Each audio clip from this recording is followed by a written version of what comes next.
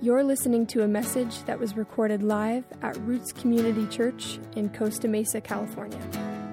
Roots exists to celebrate the glory of God through lives transformed by the gospel of Jesus Christ. For more information about our community, visit us at rootschurch.net.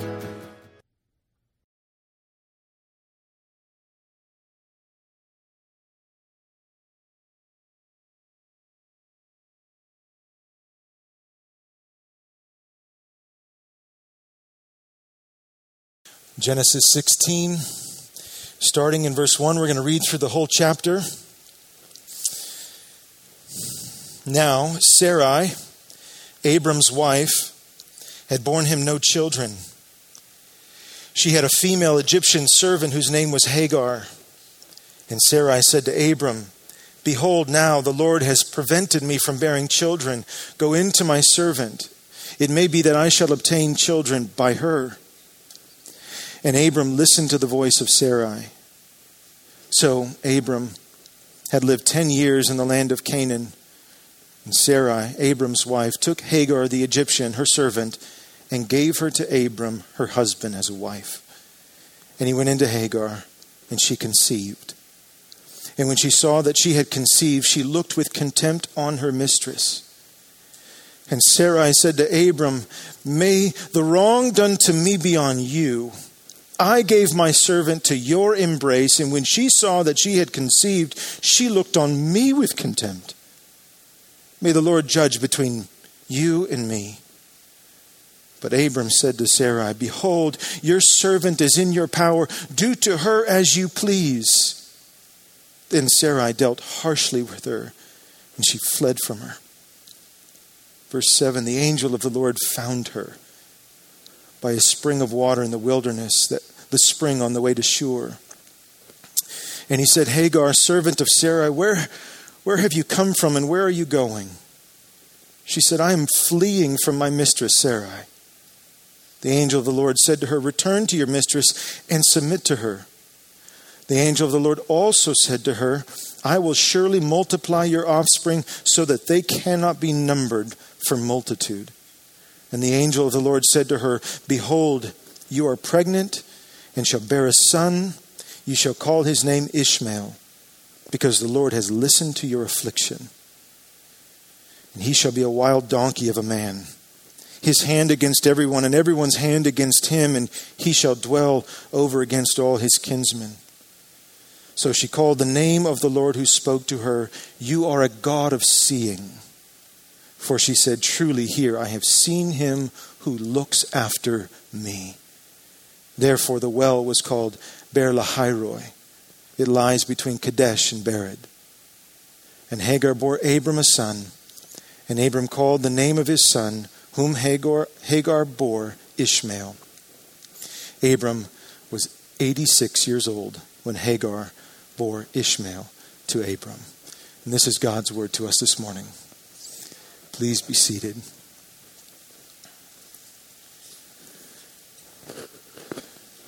Perhaps as you were reflecting on that time to reflect before the reading of God's word, perhaps this morning you're feeling disillusioned by Christianity.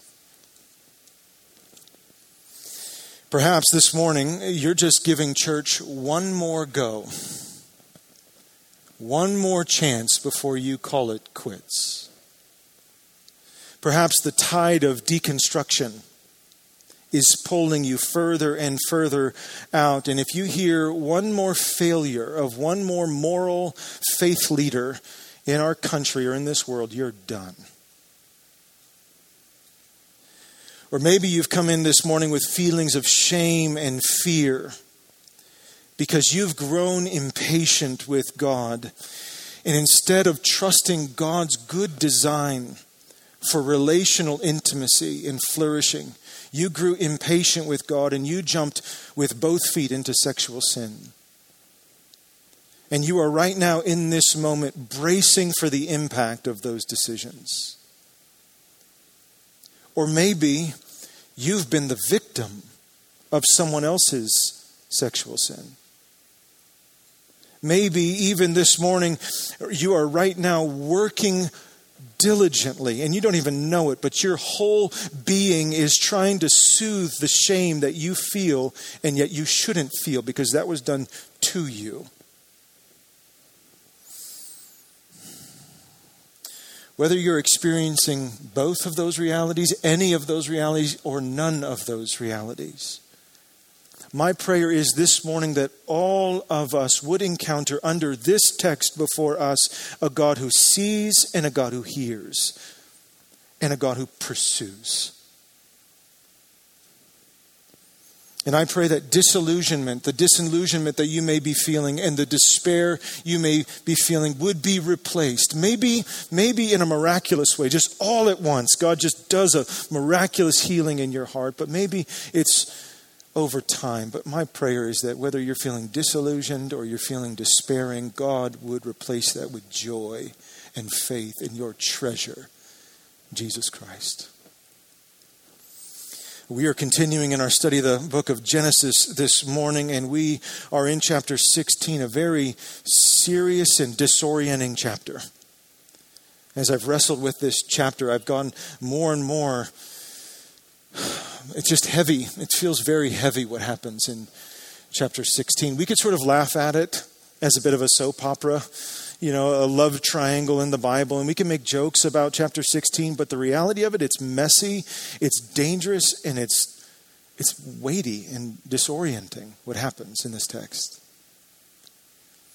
If you're just joining us, these last couple of chapters in Genesis have been a wild ride in and of themselves. First, in chapter 14, we saw Abram's sweeping victory over the kings of the east and the rescue of his nephew Lot from the clutches of Chedorlaomer, the king from the east. That was an incredible battle of the kings. Then the next week in chapter 15, we saw God establish a unilateral covenant between he and Abram, whereby God alone would stake his own life on the fulfillment of his promise to bring Abram into a land, Abram and his descendants. It was a unilateral covenant. It was a remarkable display of God's kindness and grace to Abram and to us. And now in our text this morning, 10 years has passed. 10 years has passed since that great covenant in chapter 15 between God and Abram. And as we'll discover, not only has 10 years passed, but in that 10 years, deep impatience has grown in the heart of Sarai, Abram's wife. And that impatience led to sinful compromise. And this will be our first movement if you're a note taker. Impatience and compromise is our first point. I want you to look at verse 3 under that heading, impatience and compromise. Verse 3 says, "So after Abram had lived 10 years in the land of Canaan, Sarai, Abram's wife, took Hagar the Egyptian, her servant, and gave her to Abram, her husband, as a wife." Now, Sarai is not alone in her impatience. We learned this from last chapter, which we now know was 10 years ago. But Sarai is not alone in her impatience with the Lord. Remember what Abram said in Genesis chapter 15, verses 2 and 3. Abram said to God, "O Lord God, what will you give me? For I continue childless. And the heir of my house is Eliezer of Damascus." And Abram said, "Behold, you have given me no offspring, and a member of my household will be my heir." So, in Abram's impatience, he thought that maybe adoption was going to be the way to secure his lineage. I'll have to adopt Eliezer of Damascus. It's adoption that will secure my offspring.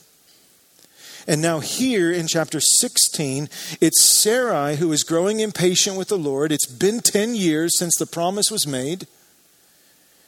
And now she's thinking that surrogacy is the only way. That is, having a child through somebody else's womb. So Abram thought adoption. 10 years later, Sarai thinks surrogacy.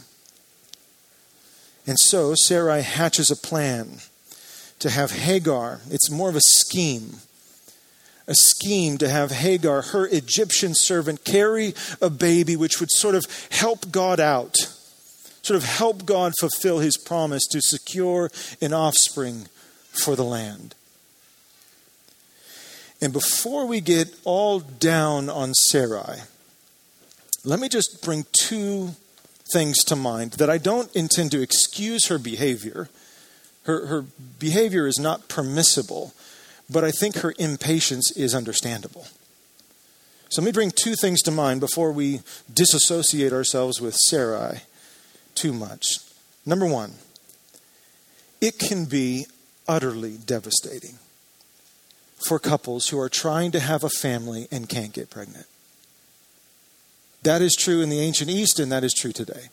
Utterly devastating. I've sat with husbands and wives who are just utterly broken by that. And this is not a sermon, by the way, on the bioethics of surrogacy or in vitro fertilization. This is not that sermon. I am just making the point that the feeling of despair in Sarai, the wife, is understandable. So that's number one. Number two, 10 years is a long time. 10 years is a long time to wait. Here's a quick thought experiment. If you are tempted to sort of disassociate yourself with Sarah, like who could do such a thing? Just do a little thought experiment this afternoon after church, and you're sitting in the line there waiting for your food at In-N-Out Burger. Just see how long it takes for the temptation to sin in your heart comes. Or next time you're in traffic for 5 minutes. And we're tempted to grow impatient with the Lord. 10 years she waited.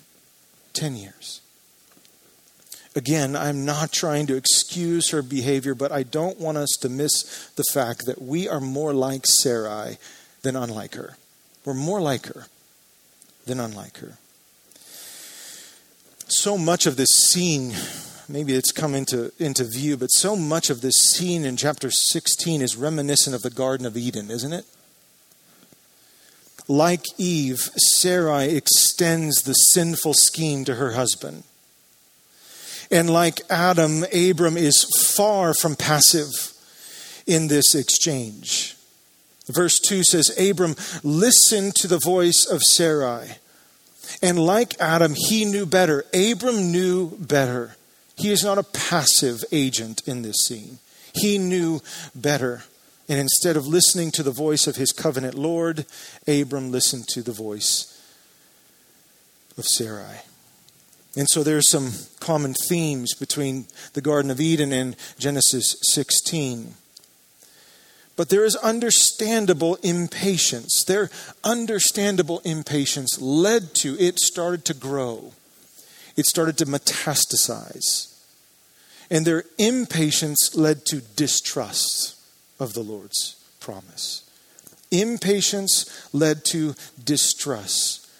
And the distrust of the Lord led to compromise. Sinful compromise. And this brings us to now the second movement in the story. Contempt and jealousy. Look at verse 4. And he, that is Abram, went into Hagar, and she conceived. And when she saw that she had conceived, she looked with contempt on her mistress. So that is when Hagar conceived, she looked with contempt upon Sarai. We'll talk about that in a moment. And Sarai said to Abram, "May the wrong done to me be on you. I gave my servant to your embrace, and when she saw that she had conceived, she looked on me with contempt. May the Lord judge between you and me." Surrogacy through a concubine was common practice in the ancient East. What they're doing here is very common. It's not shocking in the ancient East. In fact, having multiple concubines and multiple wives would have been commonplace in ancient Egypt for sure, but in other places as well. But please listen, this is not God's design. as we're going to see this thing, and we already are seeing it start to unravel, the wheels are going to come completely off. We need to understand that although multiple concubines and multiple wives is commonplace in the ancient East, it is not God's design. Even if procreation, even if it's good intentions, having multiple wives is a sinful recipe for disaster. And God warns of this all over the scriptures. Not least of which happens in the very first wedding between one man and one woman in Genesis chapter 2. Notice with me on the screen, Genesis 2:24. Therefore, one man, shall leave his father and mother and hold fast to his wife, one wife, and they shall become one flesh. One man and one woman is the design for relational flourishing and intimacy. Full stop. When human beings with good or bad intentions alter God's intended design for relational flourishing, the results are always catastrophic. In the family and then in the society. It is a very delicate design. It is not meant to be tampered with. And when it's tampered with, the results are never good. This goes for polygamy, which is what is happening in this text. Sexual intimacy outside of marriage, including pornography. This includes same-sex marriage and so forth. Relational intimacy is a delicate design. If I can come down just a little bit, I'm feeling a little hot here. Relational intimacy is a delicate design, and God warns us throughout the scriptures not to tamper with his masterpiece. Now listen to me. God doesn't want us to tamper with his masterpiece, not because God is opposed to pleasure and joy. God doesn't want us to tamper with his design because the exact opposite is the truth. God is for human pleasure. God is for human flourishing. God is for your happiness. God is not a killjoy. He's for your joy. Instead, God prohibits this kind of behavior because he's for you. And what, especially in our day, but this has been going on for a long time, what may begin with, if you start to tamper with it, what may begin with euphoria, it may feel like euphoria and freedom, quickly dissolves and deteriorates into chaos. And God doesn't want that for his creation. He wants flourishing, wholeness, and happiness for you. And that's exactly what we see going on in our text. This is a remarkable failure of Abram and Sarai. This is a remarkable failure for the father of faith. For the one who just 10 years previous had this unilateral covenant, this theophany take place before his eyes. Raise your hand if you've had a theophany take place before you. Okay, so it's a rare thing that happens. And the influence that Abram has and Sarai, and the authority that they have over Hagar, and this is how they wield their influence and their authority. This is nothing short of a massive failure by the patriarch and the matriarch. They have discarded God's good design for relational flourishing through impatience, and now they've brought Hagar in. And Hagar is an Egyptian servant. She's not a Jew by birth. She was probably acquired when they were in Egypt back in chapter 12. She's a hired hand. She's an Egyptian servant, and she's brought in now into the rebellion of Father Abraham and Sarai. As one commentator points out, the irony of all of this, quote, down in Egypt, that's back in chapter 12, trustless Abram had given Sarai over to the Egyptian Pharaoh. Remember that. This is my sister, not my wife. Remarkable failure.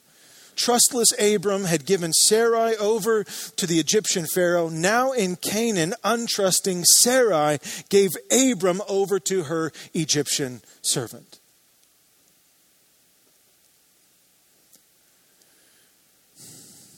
When you look at a remarkable failure from a leader like this, it can be very disorienting to think, man, Father Abraham, Sarai, they saw the covenant.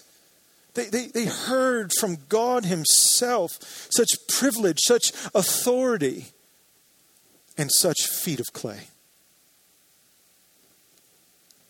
This reminds us of Paul's word. Don't think too highly of yourself. Don't think too highly of yourself. We all have feet of clay. Verse 4 tells us that after she had conceived, Hagar looked at Sarai with contempt. And what does that mean? Well, it means that she no longer, that is Hagar, no longer looked at Sarai with respect. The word in the Hebrew literally means she looked lighter at Sarai.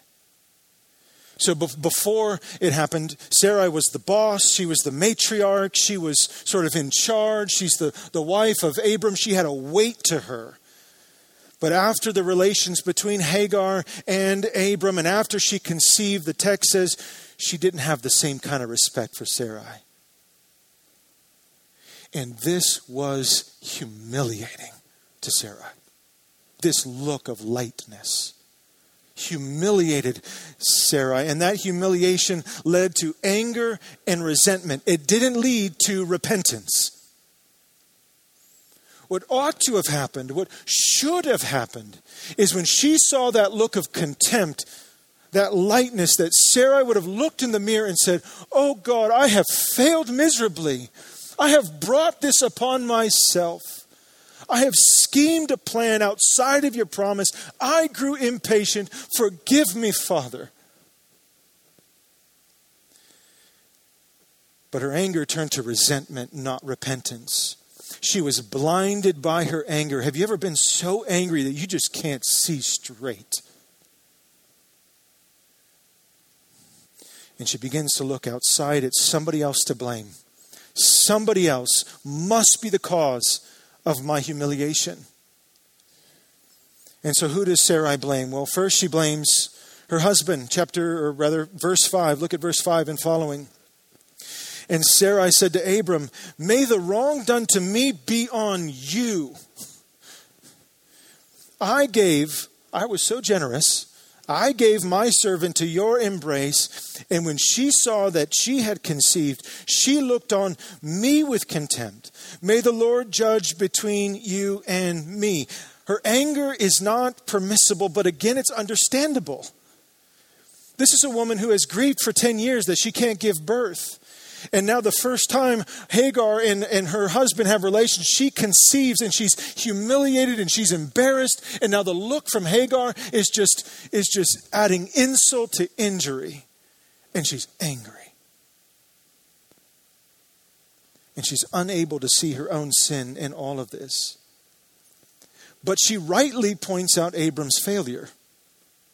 Abram failed in this, massively failed in this. Again, like Adam, he's not some passive player in this. This is Abram, the patriarch. In fact, one commentator writes, he says, quote, "Logically, Sarai was wrong to place all of the blame on Abram. After all, it was her idea. This was her plan. But actually, she was right. He was the patriarch, Abram. He was the head of the house. God had spoken directly to him, not to her.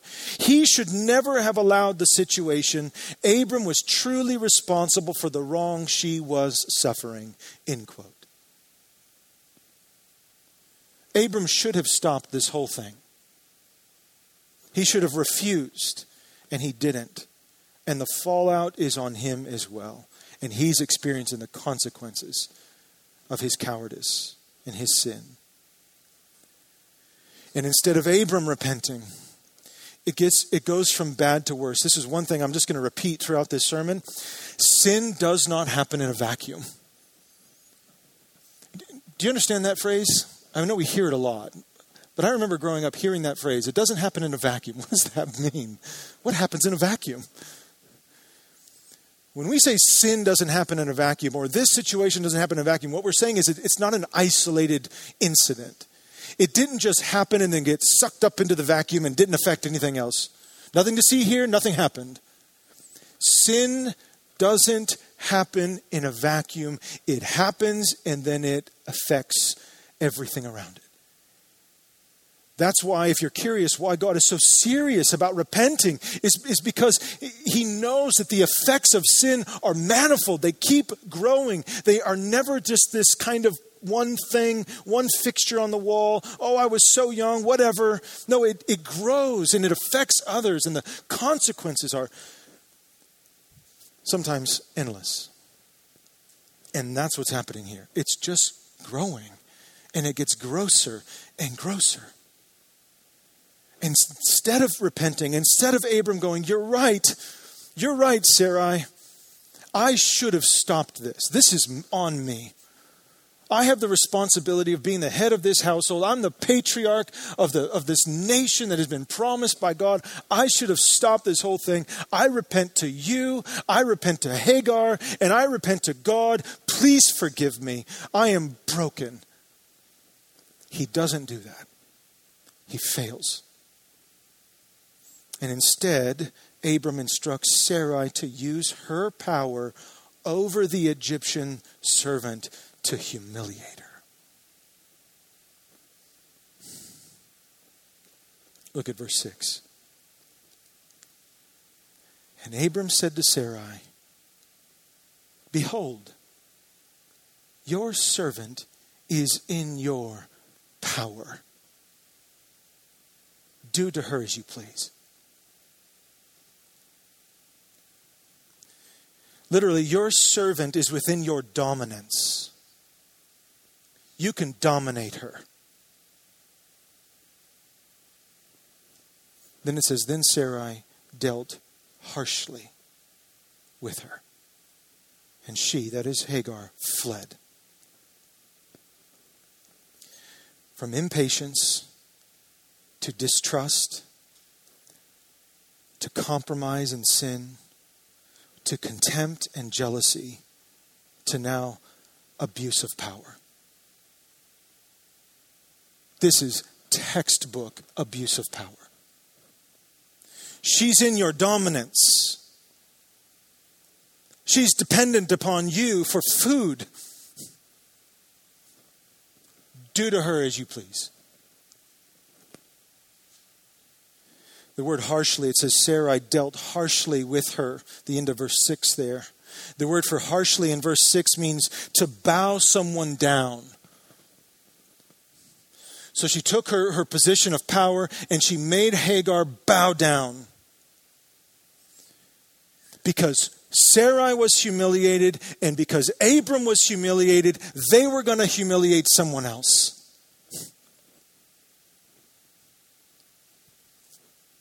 And they decided to humiliate Hagar, the Egyptian slave.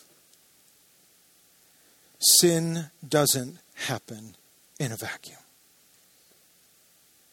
When we rebel against God and instead we feed our worldly desires, our fleshly desires, when we grow impatient with God and that impatience grows to distrust and sin, it's not just our relationship to God that suffers, but our relationship with others get affected. That's why Paul says, before you take the body and the blood of Christ in your hands, discern the body. Make sure that you're not at war with somebody in here.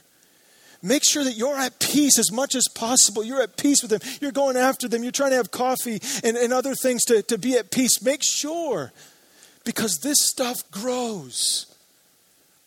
And beloved, I wish I knew this. I wish I knew this as a mere spectator only. I wish I knew this was true because I saw it in everybody else. But the reality is my own sin has hurt people. The reality is I have abused my power and my influence as a head of my home to hurt my wife or my kids or hurt some of you. I wish I could say I've done this as a mere spectator, but I know what this species of being humiliated is like and wanting to return that to others. The absolute worst thing that we could do in here is to hear this sort of thing unravel, this mess, and go, oh, I really wonder who Pastor Dylan is preaching at this morning. Like, I'm really wondering who should be convicted by this story. Or I'm really glad my spouse is here to hear this story. I'm really glad my husband or my wife is. That's the worst thing we can do when a heavy, convicting text is before us. The absolute best thing we could do is say, oh God, search my heart. I'm more like Sarai and Abram than I'd like to admit. Search my heart, God. See if there be any wicked way in me. Have I sinned against anyone that I need to go and apologize for?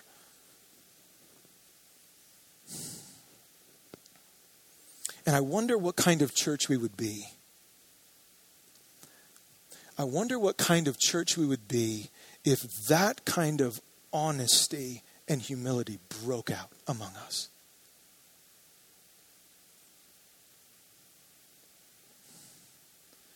I think we would be a beautiful place. I think we would be a safer place than we are right now. By God's grace, I think this is a beautiful place. I love being one of your pastors. By God's grace, I think this is a safe place. But I think we can grow. I think we can grow a lot in this kind of honest, humble culture. What kind of freedom would be in here? I'm not trying to guilt anybody for being late, but I'm just saying, like, if this were the church that I was going to, that was this kind of church, beautiful and trustworthy and safe, I couldn't wait to be there. To be real and honest and transparent. I couldn't wait to be there to hear when the next potluck is coming. Because I want to be around those people. But if we're going to be a church that just says, oh, the Sarais and the Abrams. Oh, mercy, Lord. Have mercy on them out there. We'll never get there. We'll never get there. Oh, God. Do that kind of work in here. Finally, after Hagar is cast out, she flees to the desert. She flees to the wasteland, which must have been a metaphor for how she was feeling inside. I want us to see in our final point, as we end, who shows up. Look at who shows up in this text. Look at verses 7 through 10. The angel of the Lord found her by a spring of water in the wilderness, the spring on the way to Shur. And he said, Hagar, servant of Sarai, where have you come from and where are you going? And she said, I'm fleeing from my mistress Sarai.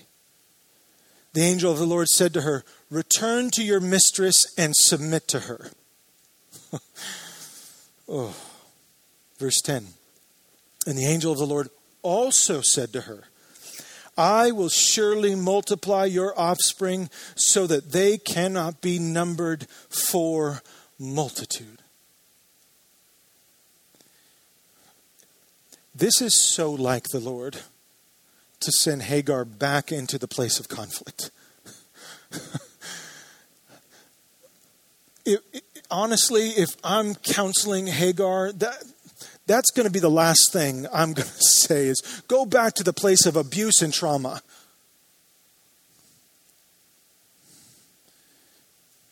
And in some instances, in a lot of instances, that's not wise counsel to just go back to abuse and trauma. But Hagar would not return the same as when she went. Some have suggested this is a powerful moment between the angel of the Lord and Hagar. Some have suggested that this is yet another theophany in the Genesis narrative. That this is a visible manifestation of God himself. That this isn't just a mere messenger from the Lord, but this is God himself. And they come to that conclusion because in verse 10, the angel speaks in the first person. It says, the angel of the Lord also said to her, I will surely multiply your offspring so that they cannot be numbered. This angel is speaking in the first person for the Lord himself. Angels don't do that. Angels know their place. Thus saith the Lord, the angel would say, your offspring will be numbered and multiplied. But this angel speaks in the first person. I think it's compelling that this is indeed a theophany. Additionally, Hagar herself seems to identify this angel as a visible manifestation of God. Look at verse 13. So she, that is Hagar, called the name of the Lord who spoke to her, you are a God of seeing. For she said, truly here I have seen him who looks after me. So it seems compelling to me that this is indeed a theophany. This is God himself visually being manifested through the angel of the Lord. Furthermore, some have suggested that this is not just a theophany, but a Christophany. A Christophany, what is that? That is a visible manifestation of the second member of the Trinity, the pre-incarnate, before Jesus put on flesh, the pre-incarnate Christ himself. Now, I'm a little bit more reluctant to go there because I don't see a whole lot of scriptural evidence for that, but there is something that inclines me to that. And just full disclosure, take this as a grain of salt. It just feels like Jesus, if I can say that. I don't say that often, feels like. But this encounter between Hagar and the servant of the Lord feels so Christ-like, doesn't it? Notice in verse 8, listen to see if you hear the tone of Jesus in verse 8. And he said, Hagar, servant of Sarai, where have you come from and where are you going? According to one historian, listen to this claim. Verse 8 of Genesis 16 is the only known instance in ancient Near Eastern literature where the deity addresses a woman by name. That is quite a claim, and I should have the name of the historian. I'll get that on realm. But this is the only known instance in the ancient Near Eastern literature, in all of ancient Near Eastern literature, where the deity addresses a woman by name. Now, I don't know if this is for sure a Christophany, a manifestation of Christ himself in the Old Testament. But it sure sounds like my Jesus. Remember that scene after the resurrection. I think it's in Matthew's gospel. It might be in Luke's. When Mary is there and the tomb is empty and the angels are there and they say he's gone, and she goes, well, tell me where they've taken his body. Tell me where they've taken his body. I need to go. I need to be with my Lord. Tell me where they've taken him. And they said, he's no longer dead. He's risen. And about that moment, she feels a presence behind her. You remember this moment in the garden, and she turns around, but her eyes are still full of tears. And so she can't make out who this is. And supposing he's the gardener, she says, "Tell me where you've taken him." And what does Jesus say? Mary. He calls her by name. And she says, she falls down at his feet. Rabboni. She recognizes him as he says her name. This sounds like my Jesus. Jesus loved to break the cultural norms, particularly as it relates to dignifying women. And this is the first instance in all of ancient Eastern literature where a deity calls a woman by name. That's our God. Whatever the case, whether this is Jesus or not, we know for sure that God is after Hagar. He sees her and he hears her. Her affliction is not lost on the covenant-keeping God of Israel. Notice that. She's an Egyptian slave. And her plight is not lost on the covenant-keeping God of Israel. Oh, to the Jew first, and then to the Gentile, God would go. Look at verse 11 and following as we close. And the angel of the Lord said to her, verse 11, "Behold, you are pregnant and shall bear a son. You shall call his name Ishmael," which, by the way, means God hears. That's what Ishmael means, which means every time she would call Ishmael, "Ishmael, get over here, you're late for dinner," she would be reminded of the God who hears and the God who heard her cry for help. Because the Lord has listened to your affliction. Now, not only is this the first time in the ancient Near Eastern literature where the deity addresses a woman by name, but also, as another writes, Hagar is the first woman to receive a birth annunciation and the first woman to receive promise from the Lord. Sarai received a promise indirectly through Abram. Hagar receives her promise directly from the Lord. Your seed will be multiplied.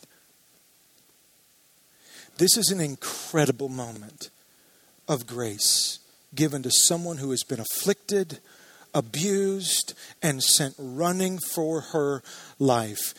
This text shows us that God sees her, that God hears her, and God pursues her in her affliction.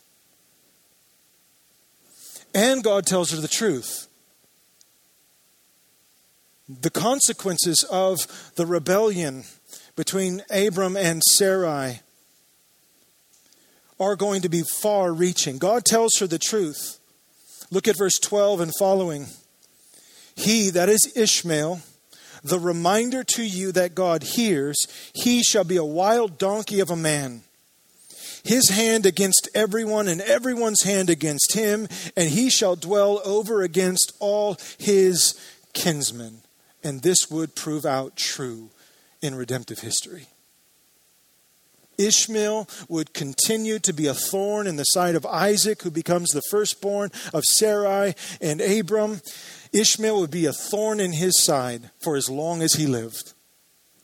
The Ishmaelites, when you read further on, when we get there in Genesis in a while, the Ishmaelites will be in Egypt, and they will be the ones who oppress and convict Joseph, who is falsely accused in Egypt. It will be the Ishmaelites. They will continue to be a thorn in the side. They will continue to be at war with God's people. It's true, the Ishmaelites would settle in northern Arabia, where in the 6th century, not too long ago, Abram's Muhammad would claim his descendants came from one of Ishmael's 12 sons. So to this day, this warring conflict has manifested its consequences from one couple's rebellion 4,000 years ago. Sin doesn't happen in a vacuum. But despite the hard news, Hagar was still overcome by the grace shown to her by the Lord. Look at verse 13 to the end. So she called the name of the Lord who spoke to her. Listen to this. You are a God of seeing. For she said, truly here I have seen him who looks after me. Two categories that we need to hear from the mouth of Hagar right now. You are a God of seeing. You are a God who is omniscient. He's omnipresent. He knows all and he sees all. But that's not enough for Hagar. Notice she doesn't just have that theological category that God sees all. She also says, you are a God who looks after me. You don't just see everything. You see me. And you care for me. This is massive that we understand these categories, that he sees all and he looks after me. Verse 14. Therefore the well was called Beer Lahai Roi, and it lies between Kadesh and Bered. And Hagar bore Abram a son, and Abram called the name of his son, whom Hagar bore, Ishmael. And Abram was 86 years old when Hagar bore Ishmael to Abram. Now, circling back to where we began this morning, I don't know who you identify with this morning.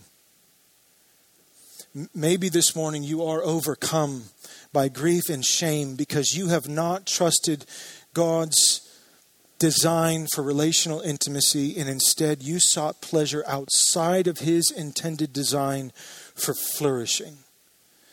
The call, the gracious call from God to you this morning. If you're bracing for the impact of that decision, you're bracing for the judge to come down with his gavel on you. If you're a Christian, you're not going to get condemnation, but you are going to get a Father who loves you and doesn't want you to suffer under the consequences of your own rebellion. And so the word to you, if you've grown impatient with God and you've run towards sexual sin, the call is to repent. That is to change your mind, metanoia, to change your mind about that behavior, which changes your direction and your affection, and to go the other way. I'm no longer going that way. I've changed my mind about who Jesus is. He's the God who sees me. He's the God who hears me. He's the God who pursues me, and I'm going after him. The call is to repent so that times of refreshing may come. Maybe this morning you've been caught up in someone else's rebellion. Maybe you've been the victim of sexual abuse or some kind of abuse.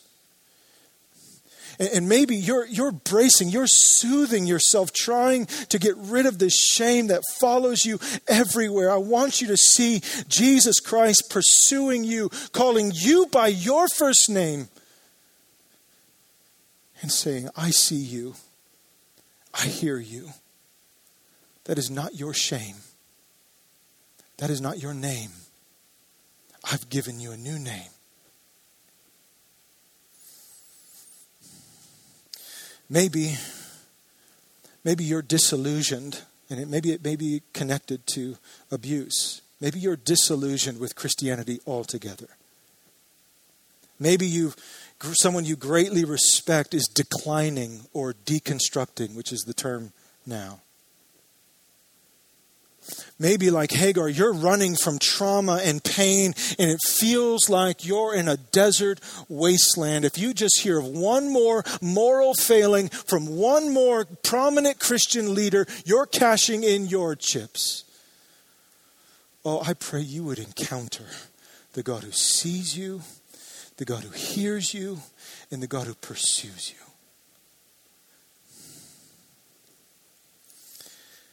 See, beloved, the cross of Christ both humbles the proud and it lifts up the faint-hearted. And at times, from week to week, I need both effects of the cross to humble my pride and to lift me up because I'm exhausted or faint-hearted. The cross does both. It humbles us because the cross says it was my sin that put Jesus there.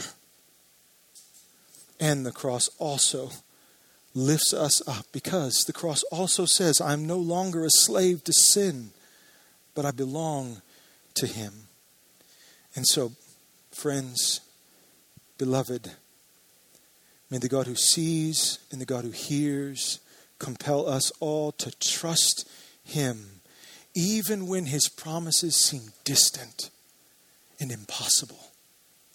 Even when it feels like a wasteland, God is at work. He is pursuing his own. And may God who sees and hears console our broken hearts when the pain of life seems unbearable.